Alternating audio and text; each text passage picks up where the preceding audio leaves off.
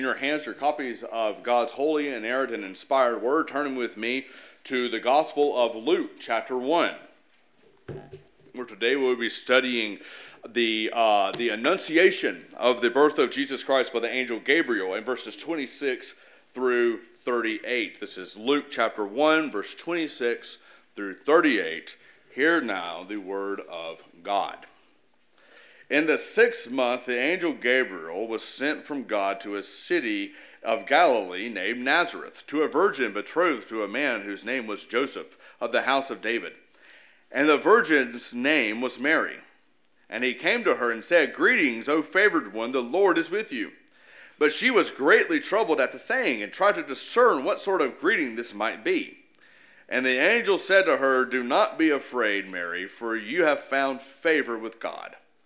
And behold, you will conceive in your womb and bear a son, and you shall call his name Jesus. He will be great and will be called the Son of the Most High, and the Lord God will give to him the throne of his father David. And he will reign over the house of Jacob forever, and of his kingdom there will be no end." And Mary said to the angel, "How will this be, since I am a virgin?" And the angel answered her, "The Holy Spirit will come upon you, and the power of the Most High will overshadow you. Therefore, the child to be born will be called Holy, the Son of God. And behold, your relative Elizabeth in her old age has also conceived a son, and this is the 6th month with her who was called barren. For nothing will be impossible with God." And Mary said, "Behold, I am the servant of the Lord. Let it be to me according to your word." And the angel departed from her. This ends the reading of God's inerrant word. May he write its eternal truths upon our hearts.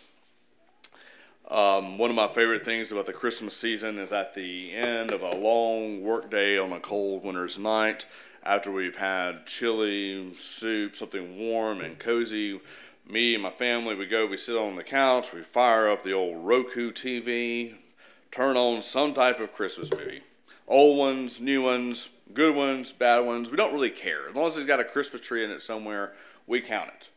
One of my favorite films, one of my favorite Christmas stories is the famous Charles Dickens tale of A Christmas Carol. And this is what I want you to think about. I want you to think about a very famous scene in that book, or the movie, however you have taken in the story.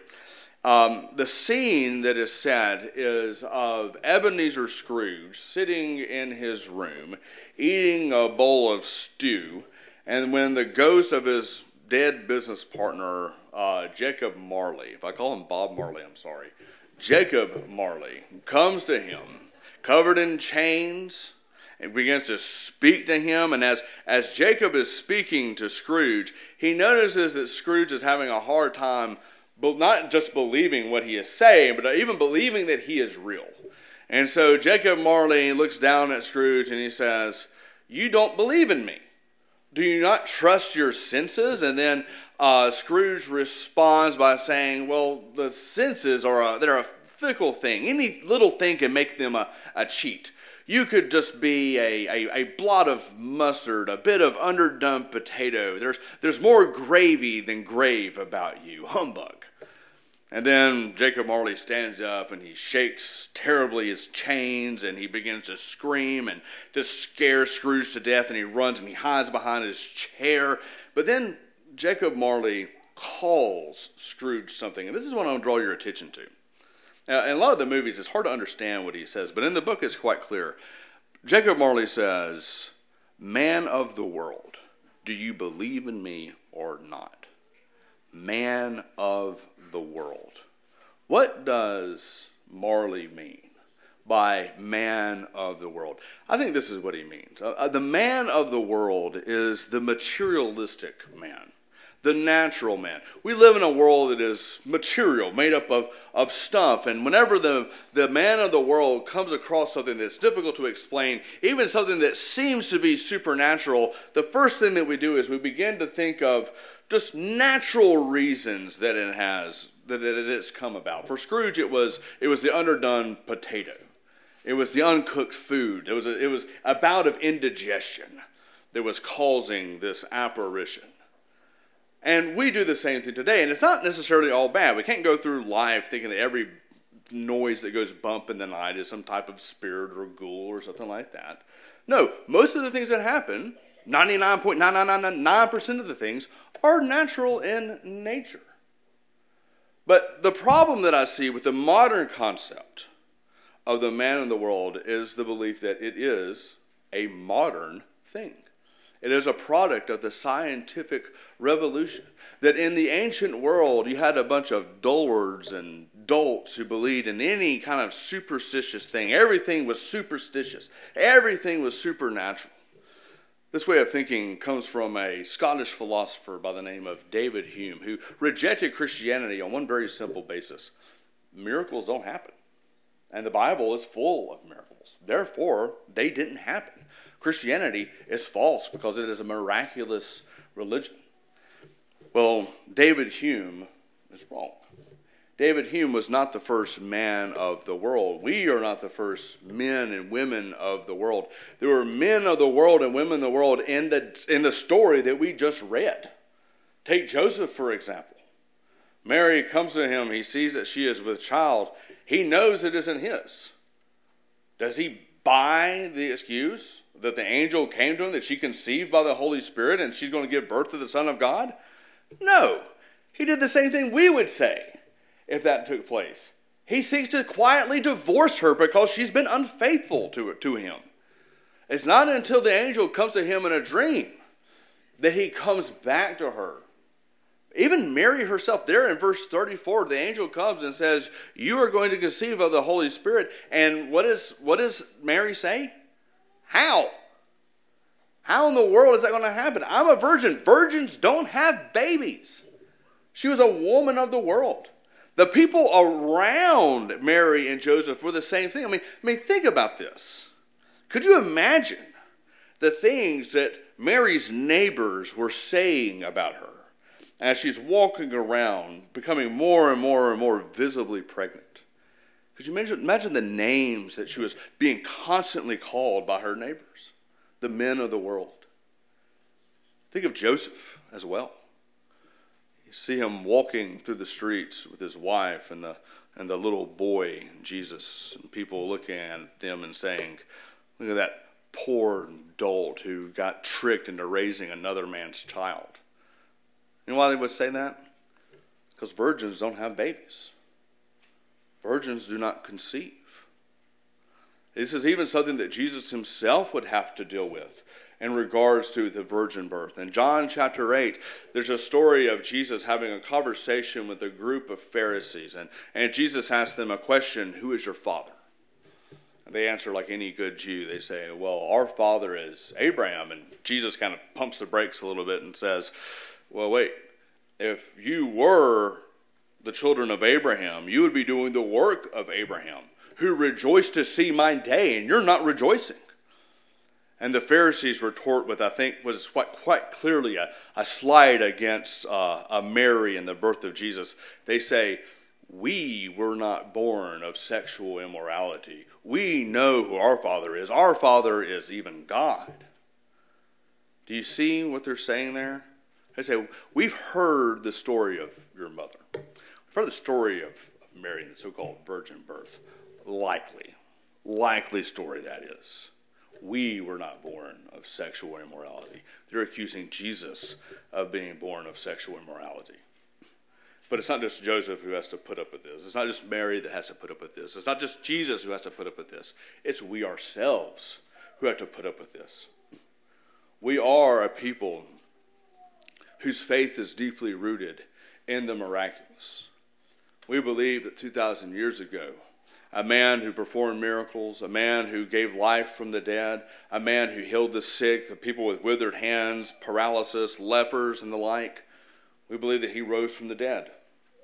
Dead men don't rise, and virgins don't give birth. It would be easy at this moment to say, God, did you have to give us another miracle to have to defend? I mean, don't we have enough to defend? I mean, isn't the world against us enough because of all these miracles? And then you give us the virgin birth. Wouldn't it have been easier, God, if you had just found a righteous man out there somewhere and just adopted him to be your son? Wouldn't that have been just one less miracle that we had to put up with, that we have to explain today? The answer is no. God could not have done that. You know why? Because God wanted to save his people. And if he had adopted just some Joe Schmo, it would not have worked. God cannot save us through a mere man who is only somewhat righteous. He needs to save man through the God-man, the Lord Jesus Christ. And that comes about one way and one way only, the virgin birth. The virgin birth is not just some heady miracle thing that we had to work around. Our faith and our salvation are founded upon the doctrine of the virgin birth. We just spoke about it in the Apostles' Creed. Conceived of the Holy Ghost, born of the Virgin Mary.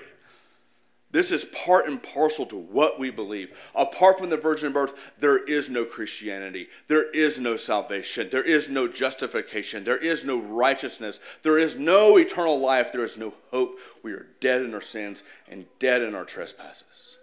The virgin birth is a significant event. Significant. And this morning I want to give you two reasons why it is significant. Not only for our faith, but also for our salvation. First, I want us to see the prophetic significance of the virgin birth as a fulfillment of the Old Testament. And then secondly, I want us to see the salvific significance of the virgin birth as it has to do with our salvation from our sins. Let's begin by looking at the prophetic significance of the virgin birth. The Old Testament... In the Old Testament, God was seemingly never without a voice. He spoke to his people. Oftentimes, when people would go into temple or a synagogue, they would hear the voice of God as a rabbi or a scribe or a Pharisee would stand up and would begin to preach the word of God from one of the 5 books of Moses, Genesis through Deuteronomy. Perhaps maybe it would be teaching from one of the historical books, showing God's mighty works of redemption through the history of his people. Perhaps it would have been through the singing of psalms from God's inspired hymn book, the book of Psalms written by David, the sons of Korah, and the like. The word of God was around his people. They were surrounded by it. They were hearers of the word. But it wasn't just in the words of the book. You see, in the Old Testament, you also had the prophets who would speak the word of God, and in some cases even write the word of God in people's unique present circumstances. It wasn't a look back. It was a look into the present and wondering, why is this going on? What does God think about what is happening right now? And then where we were headed in the future. But there's a problem with that. The circumstances in which the prophets often spoke were not good circumstances. Whenever a prophet would come up on the scene, the people of Israel would most likely roll their eyes and say, "Not this again." There's a reason for this. The prophets were, in a sense, lawyers. They were prosecutors. Whenever a prophet came up, it was to prosecute God's covenant lawsuit against his people. When the prophet showed up, it's because they had broken covenant. They had broken faithfulness. They had broken his law. They had forsaken widows and orphans. They had given their sons and daughters to false gods. They had given their worship to these false gods. And now they were coming under judgment. And so when a prophet would rise up, he came with oracles of woe. Prophets are hard to read. They would have been even harder to listen to. But they didn't just come with words of woe. They also come with words of salvation, usually interwoven in the fabric of their prophecies. There was always a short-term salvation where they would come and say, yes, you are going to be led out of your land, away from your homes, torn away from your families, and be brought into a foreign nation like Babylon or Assyria or Greece or something like that. But God is going to save you. He's going to bring you out of that exile, and he's going to bring you back home. He's going to plant you once again in Jerusalem and Judea and here in the promised land. But then if you keep looking, on the horizon of this hope, there's an even more distant future and more wonderful hope. The hope of the new creation. And this is the desire of every Israelite's heart. And this is the desire of our hope, to reclaim what was lost in paradise by the sin of our first father, Adam. We all desire to come home. It's like the famous Christmas song, "I'll Be Home for Christmas." It's one of my favorites, but it's sad. It's lonely. Have you ever celebrated Christmas away from family, away from home, kind of by yourself? I've been blessed. I've never had to celebrate Christmas without family and friends, but I have had to celebrate a few Thanksgivings away from people, by myself, sitting in an apartment. And it's fine for a while, but usually sometime in the middle of the Dallas Cowboys game around 3 or 4 o'clock, as I'm sitting there saying a lot of stuff I shouldn't be saying to the TV, I look around and I realize I'm shouting all this stuff to a room full of nothing. It's just me. And at that moment, I usually start missing my mom, and I miss my dad, and I miss my family, and I miss my friends. I miss the food and the fellowship. All of a sudden, I become a little bit homesick. We're all homesick. We look at the sufferings of the world. We look at the loss of loved ones. We look at maybe being discontent with our jobs, or maybe even our families and our relationships with others, and we think, what's going on? It's a homesickness. Well, on the horizon of these prophecies, we see home. It's distant, but it's coming, and the people are waiting on this new creation. I want to show you what this looks like in the prophets. Turn with me to the book of Isaiah, chapter 11. Isaiah chapter 11. I want to read for you verses 6 through 10. And as we're reading and as we're listening to this, I want you to pay attention look for two things. I want you to look for the image of the Garden of Eden. But this is not the past garden. This is a future garden. So look for the language of paradise. But then I also want you to look for the language of the one who brings this paradise. Isaiah chapter 11, verse 6. The wolf shall dwell with the lamb, and the leopard shall lie down with the young goat, and the calf and the lion and the fattened calf together, and the little child shall lead them. The cow and the bear shall graze, their young shall lie down together. The lion shall eat straw like an ox. The nursing child shall play over the hole of the cobra, and the weaned child shall put his hand on the adder's den. They shall not hurt or destroy in all my holy mountain, for the earth shall be full of the knowledge of the Lord as the waters over the sea. Did you hear that? Did you also hear how it's a better Eden? This is not just a little place between some rivers in Mesopotamia. This is the whole earth is covered with the knowledge of God. There is no sin, there's no sickness, there's no death. There's none of that. It's home. Home is coming. But listen in verse 10 to how it's coming. In that day, the root of Jesse, who shall stand as a signal for the peoples. Of him shall the nations inquire, and his resting place shall be glorious. His resting place shall be glorious. Who is this root of Jesse? Jesse, as many of you know, is the father of King David. This is a king. This is someone from the kingly line, the messianic lineage of David. But here's the problem. By the time Isaiah writes this, and even as we go into the future, there have been many kings from the line of David. And I'm sorry to say, they never quite live up to the expectations of these prophecies, do they? They all fall short, even the best of them. Solomon, the wisest of them all, the richest, the most powerful of them all, he dies more pagan than he is Jewish. He's a letdown. He doesn't live up to Isaiah's expectations. Fast forward to the last of the line of David that gets really very much attention in the Old Testament, Zerubbabel in the book of Ezra. He sounds like the guy. He sounds like the root of Jesse who will make all things new. He leads the people of Israel out of exile from Babylon, and he brings them back to the holy city of Jerusalem, and he begins to rebuild the city. And not just the city, he rebuilds the temple, and you're thinking, this is the guy. But then you look at his work. Rather than unifying Israel, he tears them apart. He sows the seeds of discord. He puts father against son and son against father. He tears the people apart from each other. And then later in the book, at the very end of it, he puts out this strange divorce decree. Now he's tearing mothers and children away from their fathers and fathers away from their children. And he's sending them back into Babylon, which for many would have been a death sentence. It's something that Malachi, the prophet, actually prophesies against in Malachi chapter 2. He's not living up to the expectations. And even the temple doesn't live up to the expectations.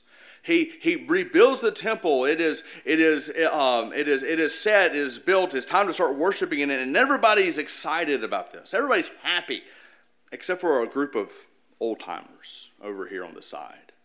And they're weeping. You know why they're weeping? Because not only does it not match the new creation glory, it doesn't even match the glory of the Temple of Solomon that was destroyed by the Babylonians. They are weeping. They don't live up to these expectations. But Isaiah is gracious to us here. He gives us a sign that will accompany this root of Jesse. The reason that Solomon and Zerubbabel can't hold up to the expectations is because this is not the root of Jesse that we are looking for. If you want to see the root of Jesse, turn back to me to Isaiah chapter 7, verses 13 and 14. Isaiah writes, "Hear then, O house of David, is it too little for you to weary men, that you weary my God also? Therefore the Lord himself will give you a sign.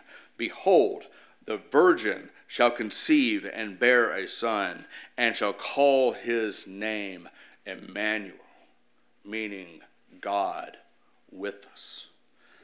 Turn over now to a couple of pages to Isaiah 9, verse 6. "For to us a child is born, to us a son is given, and the government shall be upon his shoulder, and his name shall be called Wonderful Counselor, Mighty God, Everlasting Father, Prince of Peace." You're not looking for an ordinary man. You are looking for the God-man. Even David himself could not take upon himself the name Emmanuel.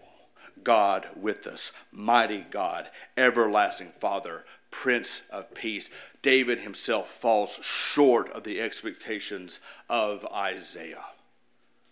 It is the one who is born of a virgin, who is worthy to be called Mighty God, Everlasting Father, Emmanuel, God with us. And that man is the Lord Jesus Christ, who we have just read about. The one who was conceived in the womb of a virgin by the power of the Holy Spirit, by the power of the Most High God, who overshadowed her womb and created from nothing his son's human nature, so that his son might make an atonement for the sins of his people. This is the root of Jesse that we have been looking for. He is the one, the only one, who is worthy to call us into the new creation. Now, you might be asking that question. I'm looking around. I don't see much new creation. I mean, there's still suffering. There's still death. There's still sickness. Where's this new creation? Look right there. Look right there. Dead men do not believe. You are a new creation in Christ Jesus. Behold, the old has died. The new has come. Yes, one day Christ will return and all of this will be made new, but you are the first fruits. You are the beginnings of it. Yes, one day you will be raised from the dead bodily, but right now you are raised in your mortal bodies. You have been given life from the dead. You are a new creation through the Emmanuel who has truly, truly saved you. This is what the prophets were speaking of. The making of all things new. People from every tongue and tribe and nation coming together and worshiping the God of Abraham, Isaac, and Jacob. That's you. You are the new creation, awaiting for its fulfillment. But I want to now draw your attention to the last point that I want to talk about. The salvific significance of this. See, the prophets pointed to Jesus coming to save. But how does the virgin birth? How does it work with our salvation? Why is it necessary for our salvation? This is not just some heady doctrine.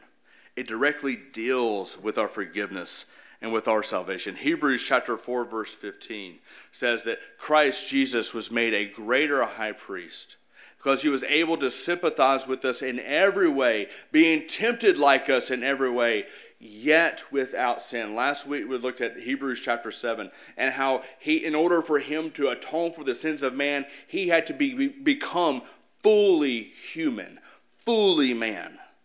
But there's a difference between him and us, but one only, yet without sin. How is that possible? Are we not by nature children of wrath, following after the prince of the power of the air? Are we not by nature dead in our sins and dead in our trespasses? Are we not like the psalmist who was conceived in iniquity? Was Jesus conceived in iniquity?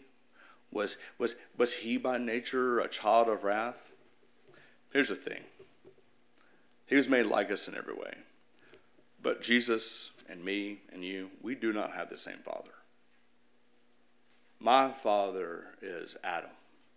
I pass on the sins of my father to my children. I look at Mac and Marlo, and I see myself in both of them. Mac, you look at a baby picture of me, it's Mac, just made over. You look at Marlo. Marlo looks a lot like Hillary, but she has a very Robinson-shaped head. They look like their father.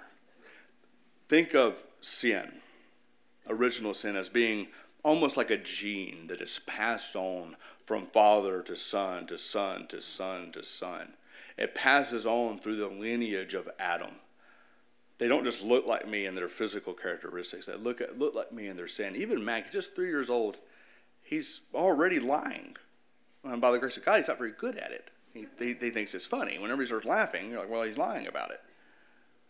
But he's a sinner because he's his father's child. And I'm my father's child. But Jesus, his father is not Adam. Adam was created from the inanimate dirt of creation. Jesus was created from the womb of the Virgin Mary. His father is God. He is born without sin, untouched and untarnished. He is the better and perfect Adam. Because he was born of a virgin, Jesus Christ is righteous when we are not. This righteousness this righteousness that he accomplishes is not for himself alone. It is for you, and it is for me. Jesus was born without sin so that he might become the spotless Lamb of God. This makes him able to take away sin entirely. The high priest had to go into the temple and make sacrifices of animals. You know why? Because he couldn't make a sacrifice himself. Because he needed the blood of bulls and goats just as much as the people of Israel. But Jesus does not require a sacrifice. He does not require atonement. Therefore, he is uniquely qualified to take upon himself your sins. His righteousness makes him a blank canvas upon which God can paint his wrath and his judgment for his people. He becomes our sacrifice because he was born of a woman, born of the Virgin Mary. And also because Jesus was born of a virgin, born without sin, he is able to make us perfect before God. You see, forgiveness is not enough. If all God did was forgive you and me of our sins, we're all in really, really bad shape. That makes you a zero. You are an image bearer of God. God requires a perfect mirror who perfectly reflects his glories, perfectly reflects everything about him, his own righteousness, his own holiness. But what does Paul say in 2 Corinthians 5? For our sake, God made him who knew no sin to become sin, so that in him we might become the righteousness of God. He was righteous for us. This is what Luther called the great exchange. He took my sin, and in its place, he established his righteousness. The righteousness of Christ is mine. My sin is his. And behold, I am forgiven. And you are forgiven. But without the virgin birth, that does not happen. Brothers and sisters, we cannot be justified before God. We cannot be forgiven. We can have no part of salvation if Christ is not born of a virgin.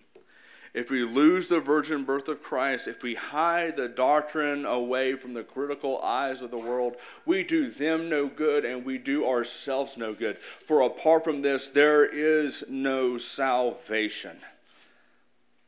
Christ came to take away sins. He had to be born of a virgin. And so Christmas is a time for sharing peace and joy and comfort with the world and our neighbors. But it is also a time to share it boldly. Do not hide the miracle. Do not be ashamed of the miracle. For it is through that miracle that Jesus Christ became known as Emmanuel, God with us, mighty God, Prince of Peace, and everlasting Father. We are a people of miracles. Do not hide the light. Do not hide the miracle. Believe and show it. Our Heavenly Father, forgive us of our sins and trespasses. They are many. But forgive us of our shame. As Jacob Marley has said, we are men of the world. But Father, make us men and women of grace. Make us men and women who believe that our God is not a slave to the laws of nature. Yes, he works in nature. Yes, he works through ordinary means. But you are a God who are far above them. And Father, we are not ashamed of your power. For Father, it was through your power, it's through your mighty works that salvation has come to wretched sinners such as ourselves. So Father, hear your children this morning. Forgive us of our sins and embolden us in the grace of Jesus Christ, in whose name we pray. Amen. Now let us stand together.